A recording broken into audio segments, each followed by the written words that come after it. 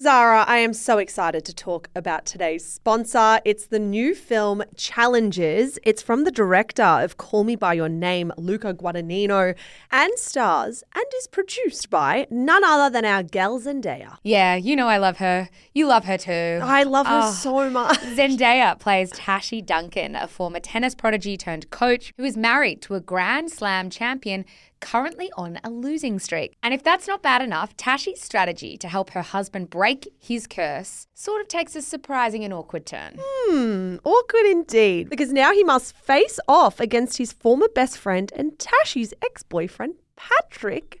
Zara, the tensions are running high. I know. Tashi's someone who makes no apologies for her game on and off the court. It's her game, her rules, but with her past and present colliding, Tashi must face reality and ask herself, what will it cost to win? Challenges is the sexy drama that everyone's talking about, and it's definitely not one you want to miss. It's about passion, friendship, and what happens when your past comes back to challenge you. You can grab a ticket from Tuesday the 26th, so grab your friends and get excited. I will be grabbing you, and we are definitely going to be going to watch it. Oh, please. Thank you so much to Challenges for making this episode of Shameless possible.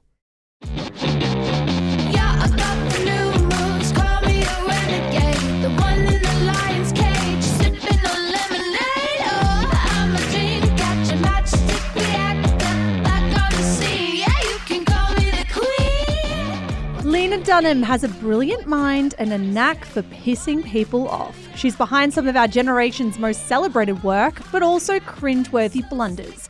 How the hell did she get so famous, and what do we make of her now? Welcome to Scandal from Shameless Podcast, the stories of the biggest celebrity controversies revisited. Hello. Hi. This has been very highly requested. Very, very highly requested.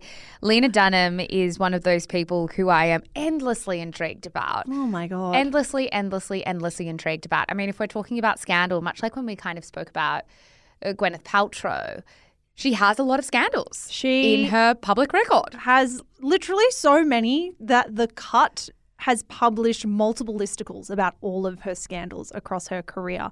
And despite writing 33 pages of notes, thank you Eilish Gilligan, our researcher, we're not going to fit every single scandal into this series. No, I think that's what's so hard for us is there is so much more. We had to be relatively discerning when we kind of tackled this because we only had 2 episodes to work with. So we had to be very discerning about working out what we were covering and what we weren't.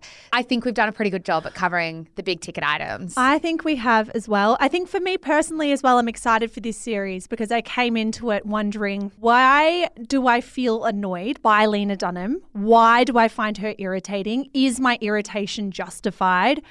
I'm interested to see how I feel at the end of this series. Obviously, we research it alongside Eilish, but I'm still kind of in my head about that. I think there's always a really important question to be asked as well about internalized misogyny and what role that plays, if at all. Like if we're talking about being annoyed at a woman like Lena Dunham, as you say, is that a separate thing to internalize misogyny because she's done like some really cringeworthy, shady things? Totally, exactly. And I think it will be interesting to see where we land at the end of these 2 episodes. Shall we jump right into it and rewind all the way back to 1986? Let's do it.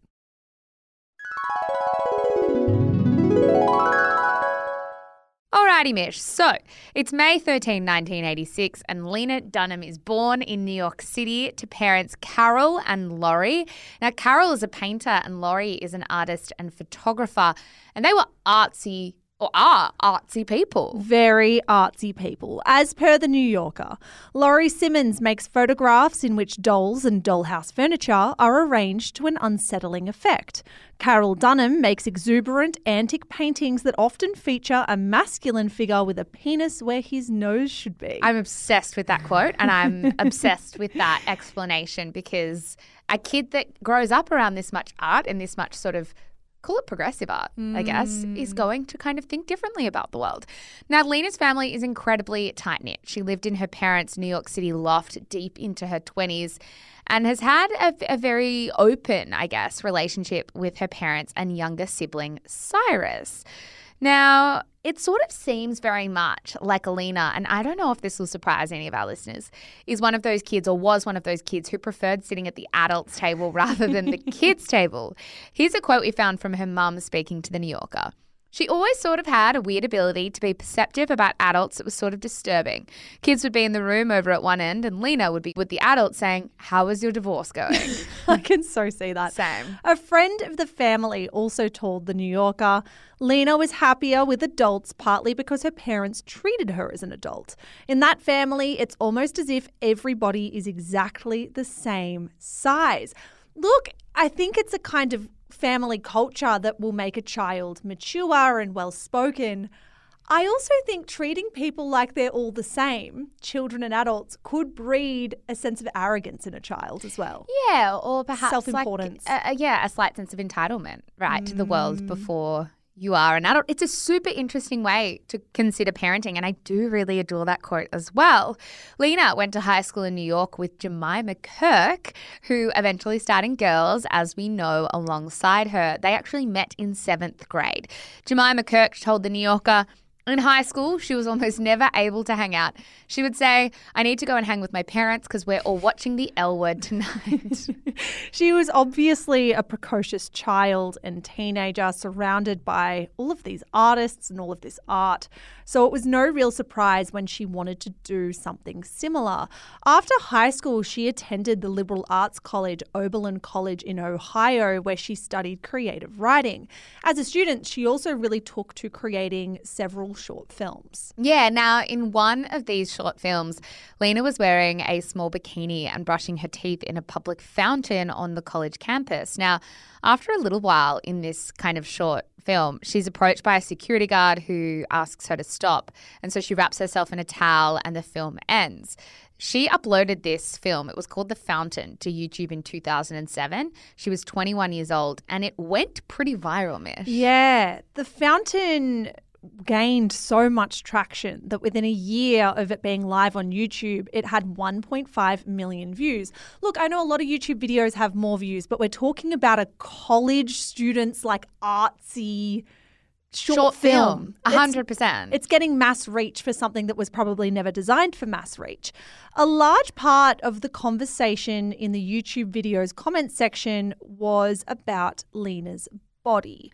Lena told The New Yorker about this. There were just pages of YouTube comments about how fat I was or how not fat I was, or saying, "That's not a fat girl. Go to Detroit and see a real fat girl." Yeah, so after a year of nasty comments, she actually decided to delete the video.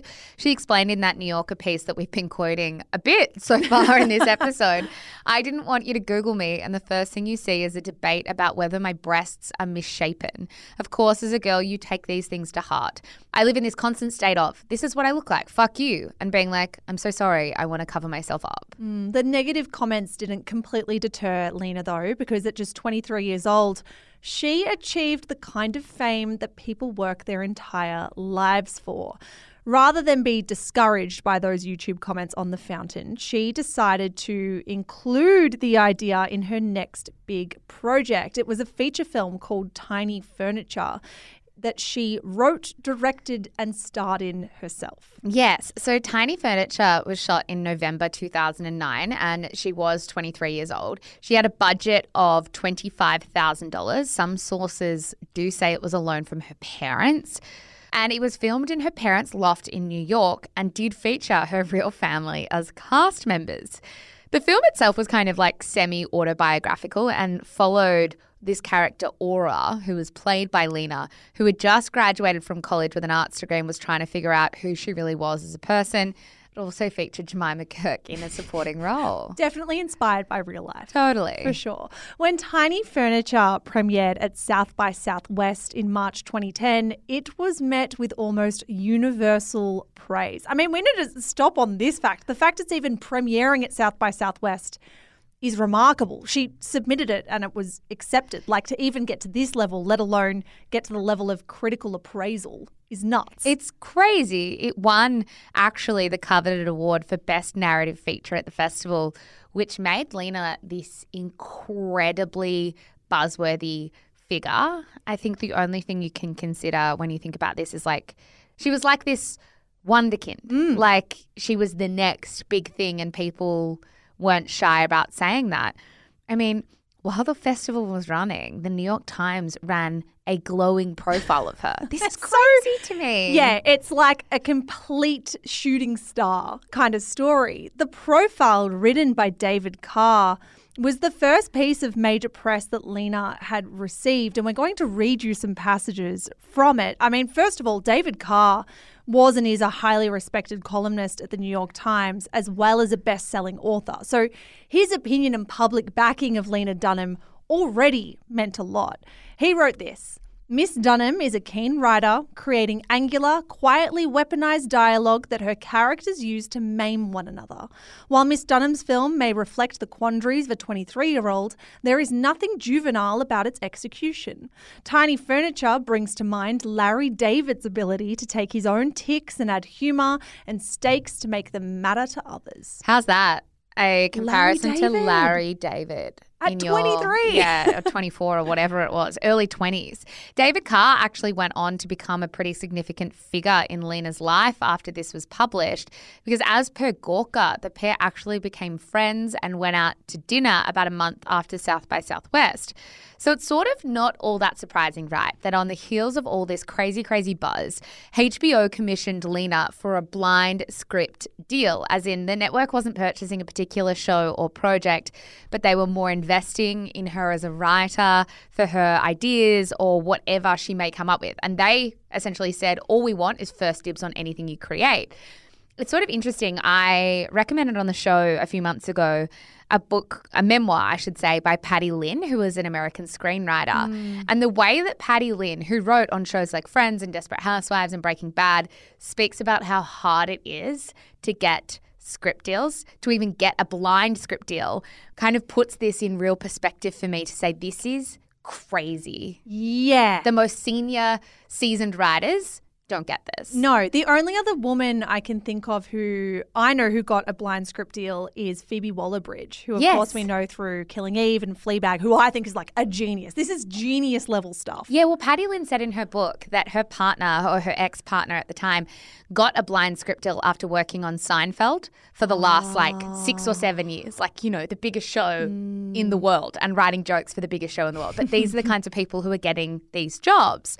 So David Carr told producer, director and screenwriter Judd Apatow, then very well known for films like The 40-Year-Old Version, Knocked Up and Anchorman, to watch Tiny Furniture. Yes. Because David Carr apparently was Lena's biggest cheerleader. As per Gawker, it's true that Judd Apatow didn't decide to work with Dunham because of who her parents were. Instead, he chose to work with Dunham thanks to David Carr. In 2010, Dunham had a blind script deal for HBO. What she was missing was the imprimatur of a Hollywood heavyweight. Meanwhile, Apatow, who was friends with David Carr, was asking the Times columnist if he knew of any promising up-and-comers. David Carr did know one. Now, Judd Apatow loved Tiny Furniture. Lena actually spoke about the moment he reached out to her in an interview with GQ. She said, the title of the email was From Judd Apatow. I thought it was my friend Isabel pranking me. He said, I saw your movie. I cried, which is not rare for me, but I laughed out loud, which is rare.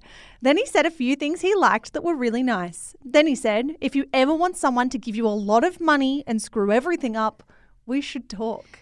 Yeah, so now she had 2 industry heavyweights singing her praises both privately and publicly. For example, in August 2010, David Carr tweeted, I love how David Carr is getting more mentions on this episode than or Lena herself right now. He tweeted, saw Judd Apatow today and Lena Dunham's name came up a lot. That kid gets around. Not to have like a super earnest take, but I do kind of like that these 2 Hollywood heavyweights have recognized something in a really young woman. I agree. And are really holding her up. Yeah, I mean, all you ever hear from any industry is that, like, you are more likely to mentor or even hire for a job someone who is very much like you. So at the very least, I agree. Less than a month later, Deadline ran an exclusive news piece with the headline, HBO greenlights Judd Apatow, Lena Dunham coming-of-age comedy pilot. The piece read, HBO has given a pilot order to a half-hour comedy project from comedy heavyweight Judd Apatow and hot young prodigy Lena Dunham. The 24-year-old Dunham wrote the untitled comedy about the assorted humiliations and rare triumphs of a group of girls in their early 20s. She will also direct the pilot, star in it, and co-executive produce. Yeah, so in March 2012, and now 25-year-old Lena went back to South by Southwest, and this time it was for the buzzy premiere of her brand new television project, Girls.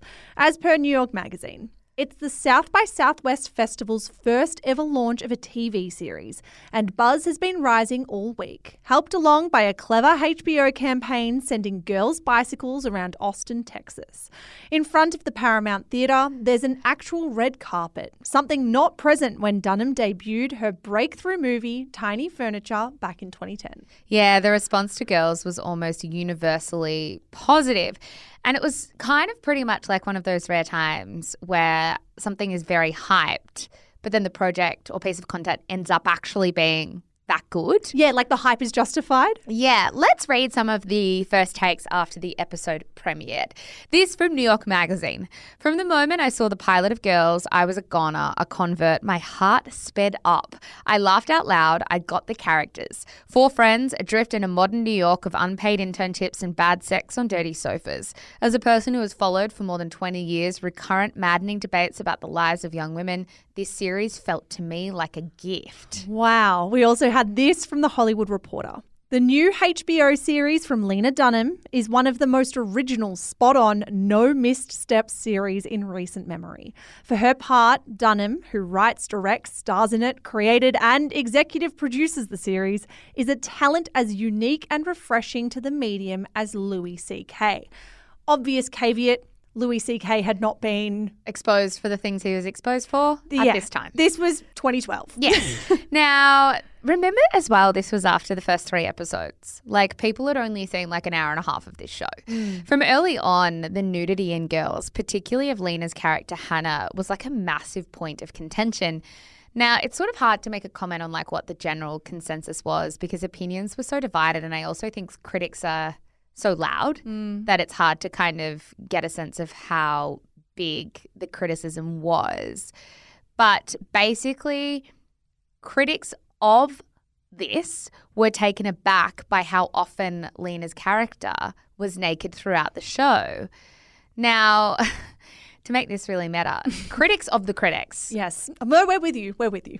Did make the comparison or did point out, right, that if you are put off by how naked Lena's character was in Girls and not put off by the nudity in Game of Thrones, then what's that saying about the kind of naked bodies we want to see on screen? 100%. As per The Guardian, Lena Dunham's nudity in those scenes isn't read as titillating because her body looks different than the kind of body that's typically used to signal this scene is titillating.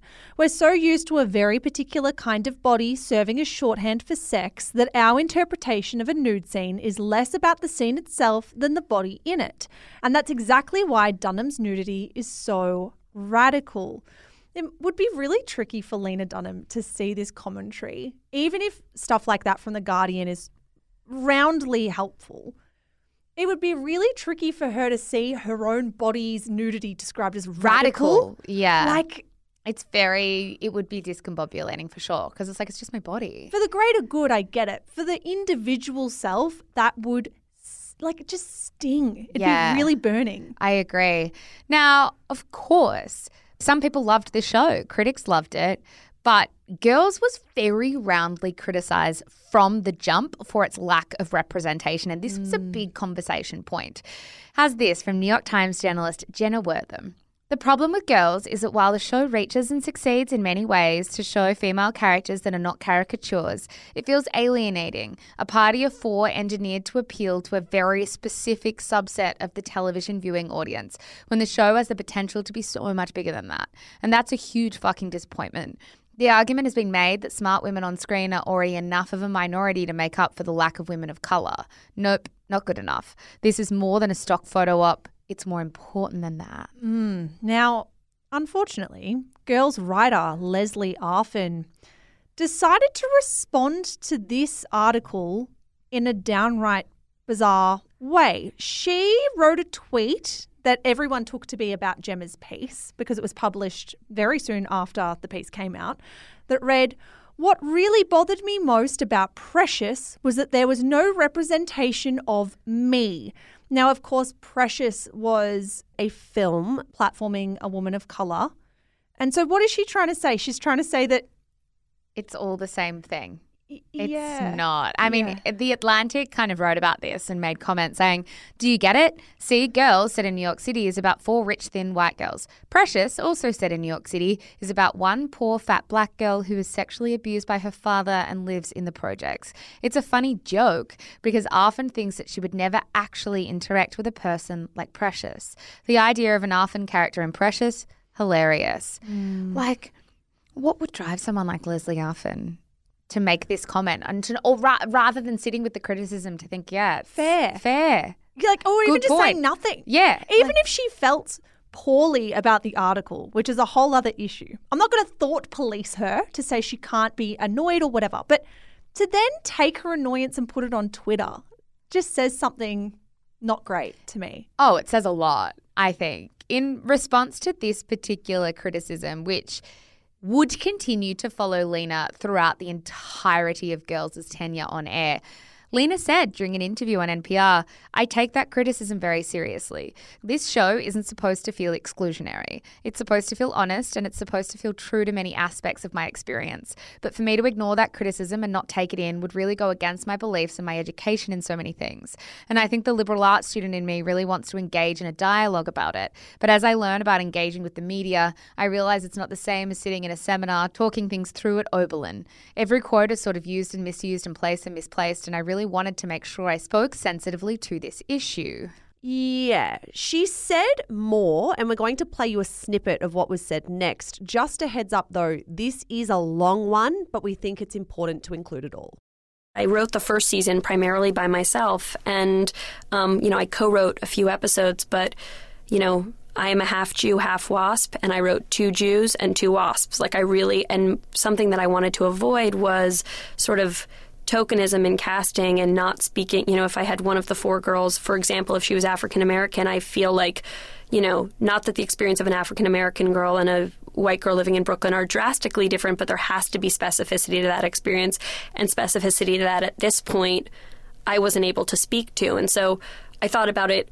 I really wrote the show from sort of a gut level place, and each character was a piece of me or based on, someone very close to me. And only later did I realize that it was 4 white girls. And so as much as I can say it was an accident, but I also later, as the criticism came out, I thought, I hear this and I want to respond to it. And I also, the show, I don't know if this is a hard issue to speak to because all I want to do is sound sensitive and not say anything that will horrify anyone or make them feel more isolated. But I did write something that was super specific to my experience, and I always want to avoid rendering an experience I can't speak to. There's so much here. I struggle with that because I think it exposes something within Lena Dunham that is discriminatory. Yeah, I agree. And I think what really struck me even about the first quote that I read out is there's something so interesting about taking really genuine criticism about how you're not representing the world in a way that makes people feel seen, and to make it sound like you wanted to engage in a liberal arts student debate. Like, I'm just like, why are we talking about your time at Oberlin College and like the fact that you want to be able to engage this in a dialogue that's really helpful and handy? Like, I think that exposes to me an inability for you to just like sit with the criticism and listen to it and really fundamentally understand what people are saying. The other thing about this is it speaks very much to, when there are projects like this, the importance of having so many different types of personalities writing it. But when you've got one person like Lena Dunham, who's 25 or whatever, being told that they can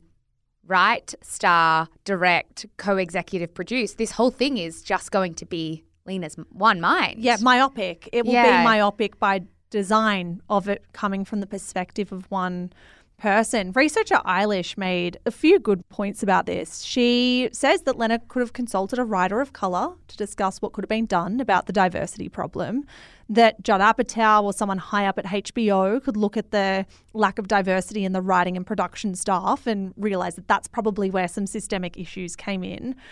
It's one of those things where things could have been done, but it was kind of approached from a shrug of the shoulders or like a half-hearted attempt to do things about it. And it's no surprise to me that Girls copped this criticism for its entire run. Yeah, 100%. Now, regardless of all of it and regardless of the fact that the show was dogged by it, Girls was a hit. The final episode of the first season was watched by over 1 million people in the US. And by May 2012, which was well before the first season had ended, HBO had already announced that it was renewed for season 2. Now, with Girls being literally everywhere online, so was Lena Dunham's name. And so before we dive deeper into her career, we need to chat about her love life. But first, a word from today's sponsor. Now you know I'm back on the scene. I'm coming back on the queen.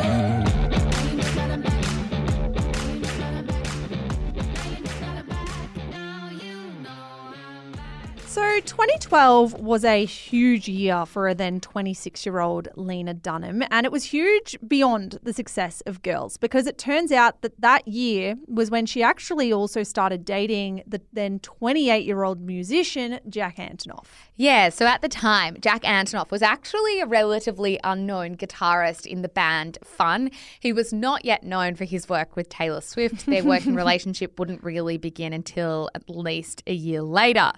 Apparently, Lena and Jack were set up on a blind date by Jack's sister, the fashion designer Rachel Antonoff, and the comedian Mike Birbiglia, sometime in mid-2012. By early September, Us Weekly had broke the news of their relationship. Yeah, here's what Gorka wrote at the time. Hipster hookup, writes Us Weekly, because what are two young white people if not hipsters? Fun, for what it's worth, seems like exactly the kind of band that Lena Dunham would be crazy about, for reasons I can't really put my finger on. Cool, but not actually cool. Songs that sound like they might come from musicals. Okay. I mean, I think this says a lot about Jack Antonoff's fame at this point, which was that it was, I would say, relatively non-existent. Is that fair? It sounds like he was an alternative musician at this point, that he wasn't writing commercial music, which is nuts to me that he then ended up being at least partly behind some of the biggest pop hits of the next decade. I was going to say of all time. I don't know if anyone's going to agree with me with that. He was behind Cruel Summer. And Getaway Car, so come for me. So it's kind of hard to pinpoint the exact moment the world started to get tired of Lena Dunham, but it is fair to say that by the time she was publicly dating Jack Antonoff, the haters were at least being acknowledged in articles about her, and I think this is like a really interesting thing to note.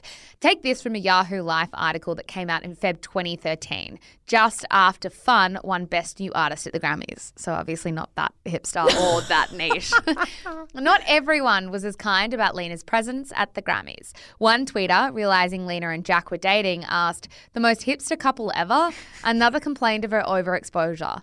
After a while, it just feels like Lena Dunham is straddling America's face and grinding us unwillingly. Jesus. Very sexualized criticism. Very sexualized. Also, why does hipster keep coming up as like the biggest criticism? But then I keep thinking about this. 2012 and 2013 was a time that we spoke a lot about hipsters. No, this is the first time I've been reminded of this. Being a hipster was not a good thing to be. I don't even know what a hipster is. I wonder if it was shorthand for try hard. Yeah, I don't know. I think so. Now, speaking about their relationship to Pride Sauce, Jack said, "There is nothing awkward or clunky about our relationship. I think what probably happens when you put two awkward and clunky people together is that the awkward, clunky world seems like the normal world. And I think that's something that's nice about our relationship." I mean, I also lent into it to be like, oh, we're such weirdos. We're so awkward and clunky. Now, Lena spoke pretty candidly about their relationship to the media. She told Interview magazine, "It's totally fine to state his name. It's Jack Antonoff. I know there's some rule that you're not supposed to talk about your boyfriend publicly because it seems like all starlets under the age of 33 have decided not to do that. But if you're in love with someone great, then I don't understand why you wouldn't tell everybody. You don't have to post naked pictures of them on the internet or tweet pictures of your Christmas celebration. But I feel like, in a way, he's my best advertisement. So I'm like, why would I not tell people who ask? There's a tiny, tiny element of pick me in what she's doing I think contributes to the annoyance factor. I think it's naivety. I think it's not realizing why people don't speak about their partners because, like, fame is relatively new to her.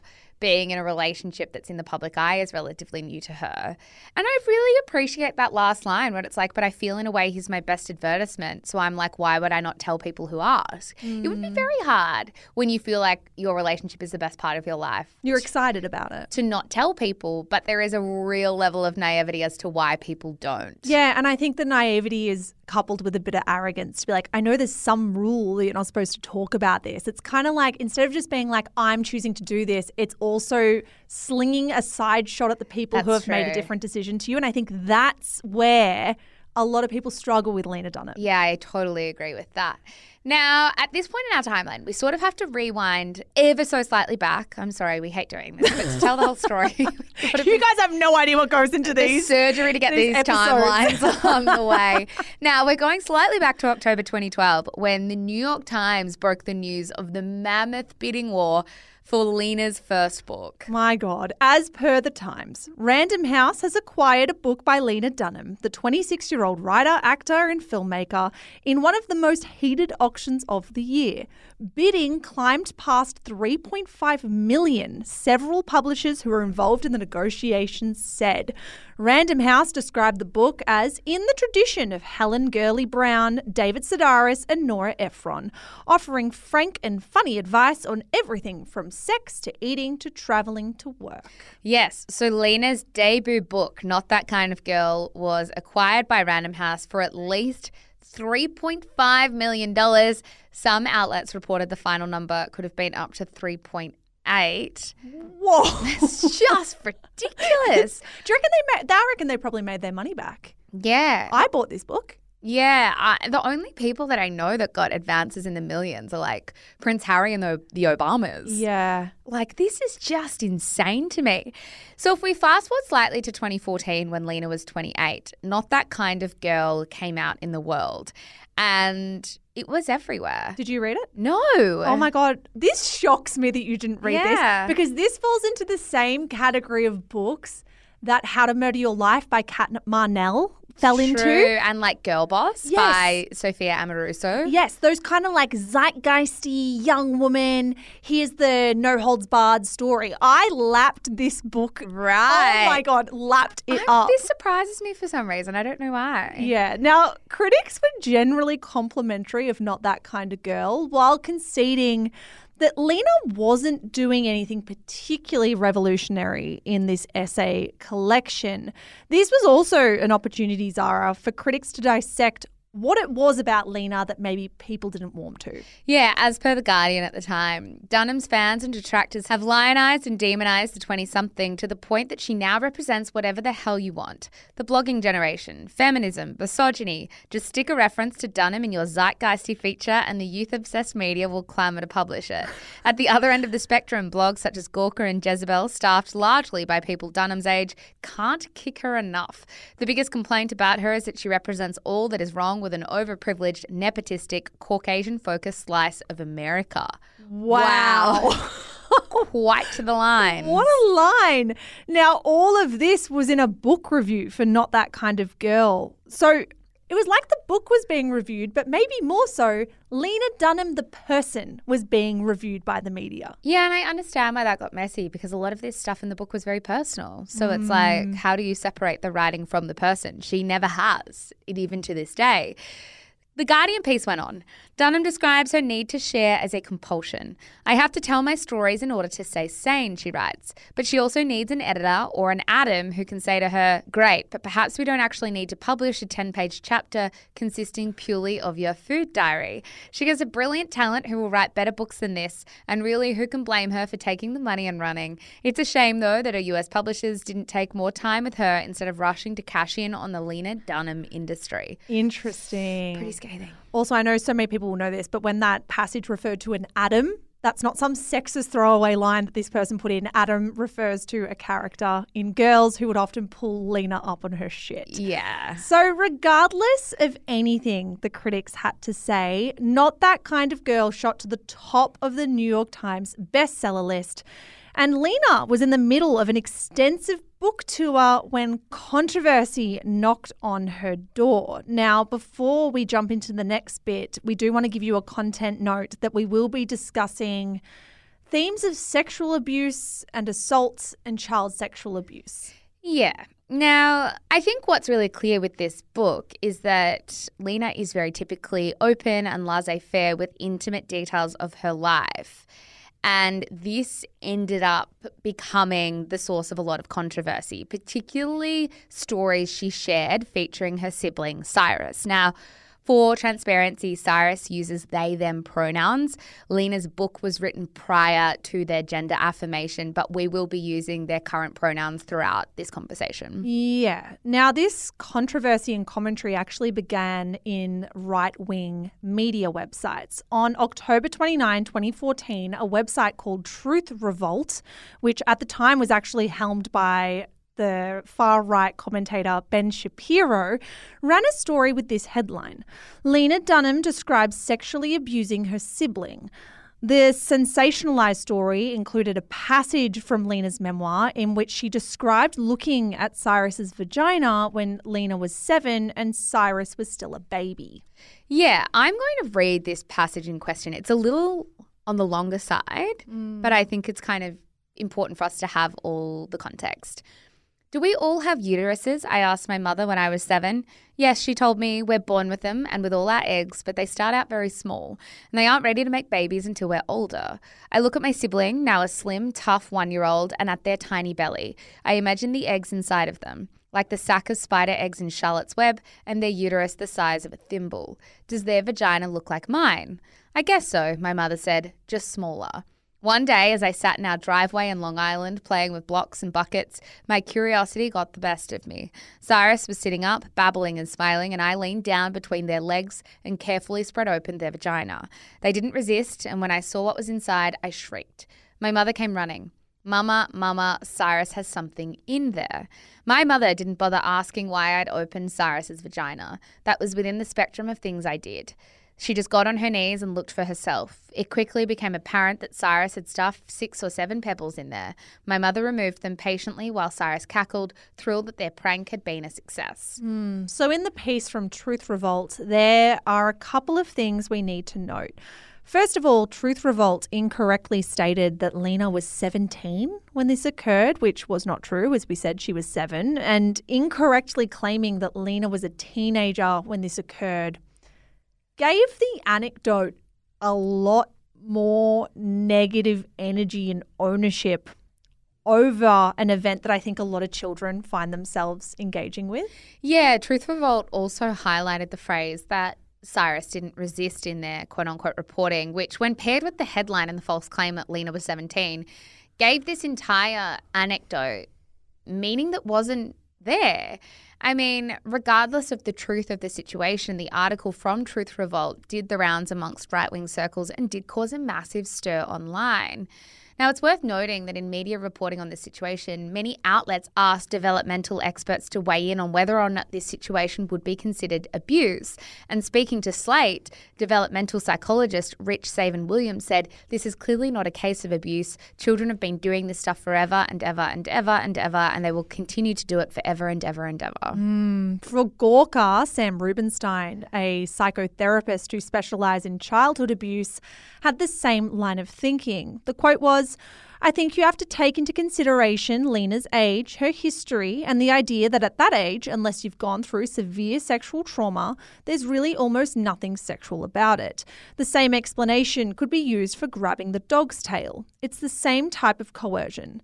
Just because it's in the sexual venue, people want to attach something to it, but it's almost totally different. It's an innocent type of thing." Yeah, for their part, Cyrus stood up for their sister on Twitter in the days following in a series of tweets, they said, heteronormativity deems certain behaviours harmful and others normal. The state and media are always invested in maintaining that. As a queer person, I'm committed to people narrating their own experiences, determining for themselves what has and has not been harmful. Today, like every other day, is a good day to think about how we police the sexualities of young women, queer and trans people. This might have been a situation that faded away after a few rounds of the news cycle. If Lena hadn't then jumped on the situation with her own statement. Maybe what we're about to say is unfair because Lena wanted to defend herself and has a right to, but I'll be interested to know what the listeners think. So here's what Lena tweeted in her own defense. The right-wing news story that I molested my sibling isn't just LOL, it's really fucking upsetting and disgusting. And by the way, if you were a little kid and never looked at another little kid's vagina, well, congrats to you. Usually this is stuff I can ignore, but don't demean sufferers, don't twist my words, back the fuck up, bros. I told a story about being a weird 7-year-old. I bet you have some too, old men, that I'd rather not hear. And yes, this is a rage spiral. Sometimes I get so mad I burn right up. Also, I wish my sibling wasn't laughing so hard. Yeah, look, I can totally understand why you'd have so much anger when you feel like people were spreading lies about her because they were changing the age of things, they were changing the meaning of the story. It's interesting to me by this point in her career that this wouldn't be something you just send to your group chat and the apology you put out would be a bit more tempered purely for PR purposes. I am not saying that she's not allowed to have the rage that she has. I am dumbfounded throughout the course of Lena's career that the apologies she put out or the statements she put out or whatever we want to call them weren't slightly different. Yeah. Now, audiences pointed to another instance in the book off the back of this tweet from Lena where she wrote that as a child she would bribe Cyrus with, and I quote, 3 pieces of candy if I could kiss them on the lips for 5 seconds. Basically, anything a sexual predator might do to woo a small girl. Naturally, I think this riled up audiences more. Yeah, it did. It did. They were very edgy stories. Is that I think no, it's really, really hard because we're about to I'm about to read you guys out another passage from the book. I think I feel a lot of conflicting ways about this. The seeing your young sibling's vagina and feeling curious, I think, is one thing. To bring in verbiage about sexual predators when you're trying to kiss your sibling is another. And then we've got this third anecdote that Lena gave about sharing a bed with Cyrus until she was 17. She wrote, I shared a bed with Cyrus until I was 17 years old. They were afraid to sleep alone and would begin asking me around 5 o'clock every day whether they could sleep with me. I put on a big show of saying no, taking pleasure in watching them beg and sulk, but eventually I always relented. Their sticky, muscly body thrashed beside me every night as I read Anne Sexton, watched reruns of SNL, sometimes even as I slipped my hand into my underwear to figure some stuff out. I don't know how I feel. I genuinely don't know how I feel. I remember reading this when the book came out and feeling confused and shocked.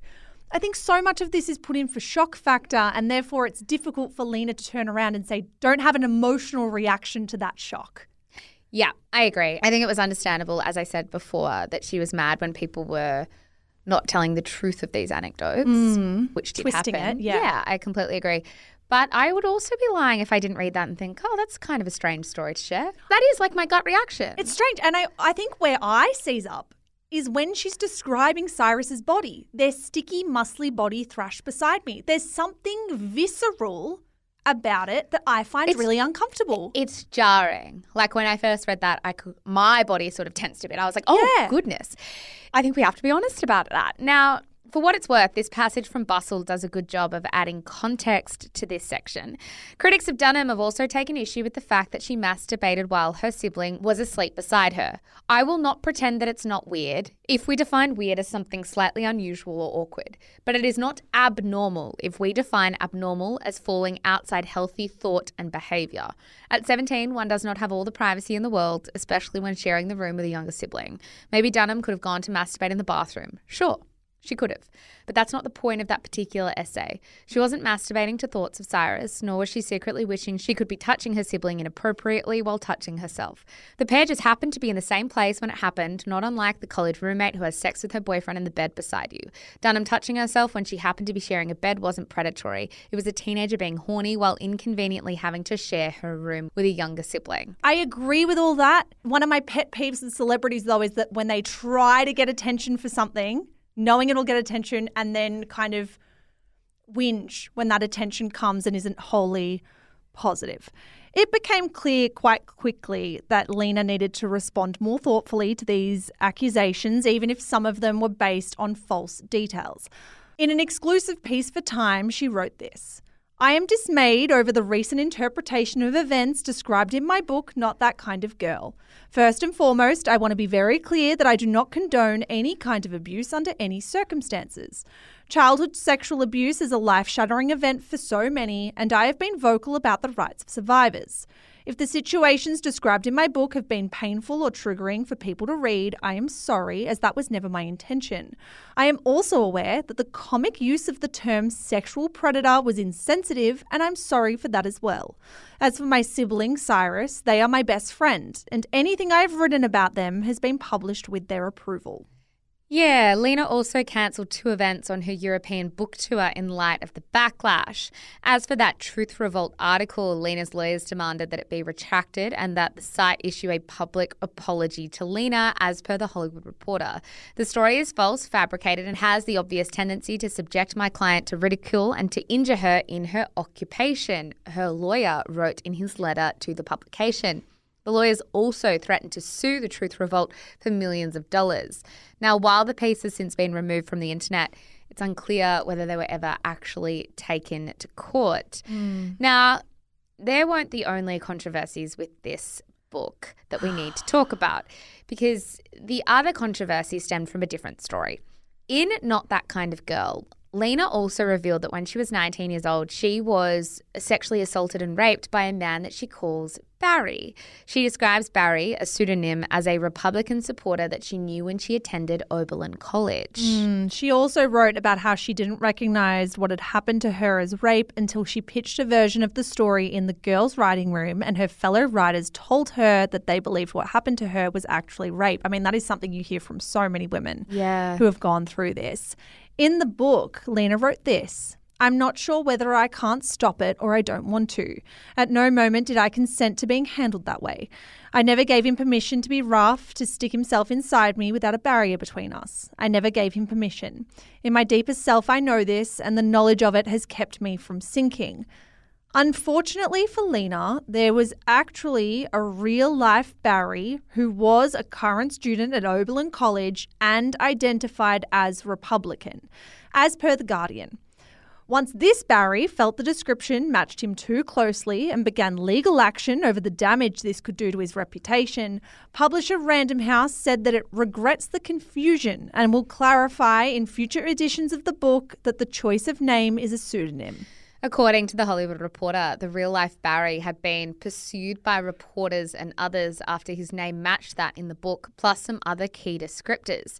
To be clear, in the disclaimer at the front of the book, it was made clear that there were pseudonyms used throughout it. For his part, the real-life Barry released a statement. The last 9 weeks since Not That Kind of Girl was published, spent both wrongfully accused and ignored, were frightening for me and my family. It was also baffling. As days turned into weeks and weeks into months, Random House and Miss Dunham's silence became unfathomable. Why didn't you clear my name? Why did you wait? Why did I have to set up a legal fund and threaten to sue in order for action to be taken? He went on, surely had my concerns not been ignored when I quietly and privately brought them to your representatives in October, your story would have remained focused on its true intentions, which I believe are noble. Unfortunately, because of the delay, my reputation has sustained irreparable harm. Wow. So what? He's saying, I raised this with you guys and you only cared when it became a PR issue. Not a PR issue, a legal one. Which I guess is both, right? Yeah. I mean, this might sound like a controversial opinion, but I'm not surprised by that. And in many ways, I mean, yeah, of course you would hope that a publisher would take action straight away, but I can't guarantee everyone would. You don't know if this is a guy that's actually trying to get something from you or a guy who feels his reputation is actually being harmed. Those are 2 very different things. 100%. On top of Random House's statement, Lena wrote an essay for BuzzFeed titled Why I Chose to Speak Out. The essay read in part, when I finally decided to share my story, it had ambiguities and grey areas because that's what I experienced, because that's what so many of us have experienced.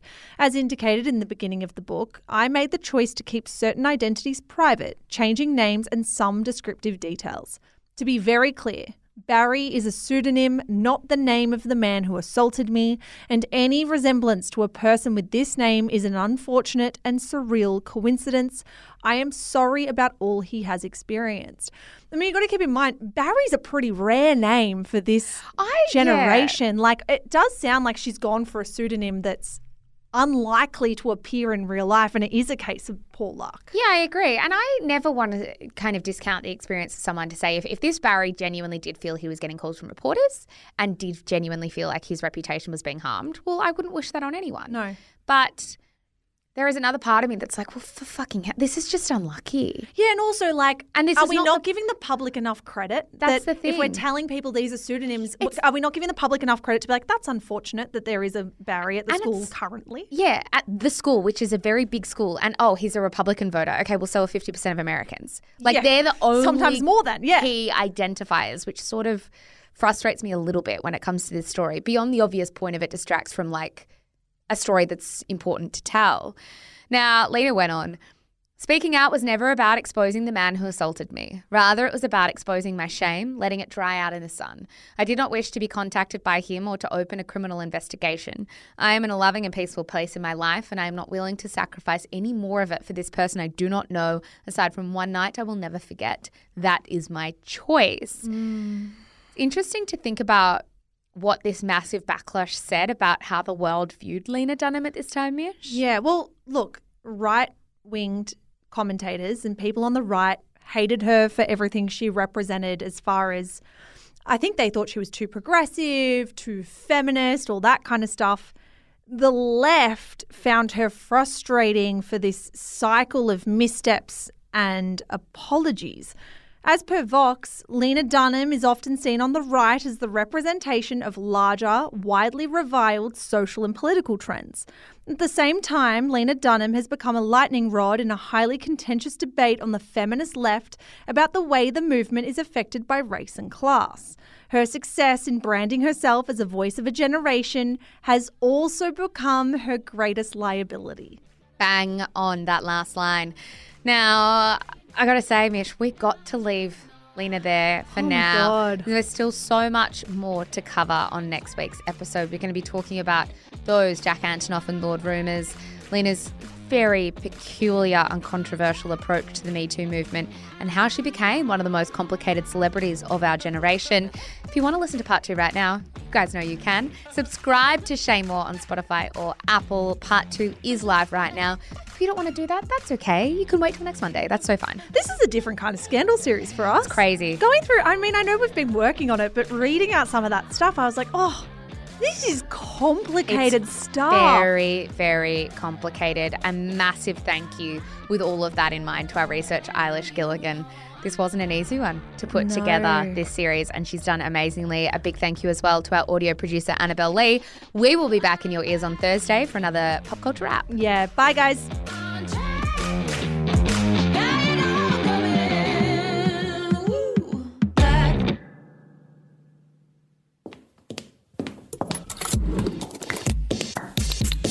Shameless Media. This podcast was recorded on Wurundjeri land. Always was, always will be Aboriginal land. Hello guys, Mish here. I am the co-founder of Shameless Media. Thank you so much for giving us your ears and your mind and your time. We're so grateful.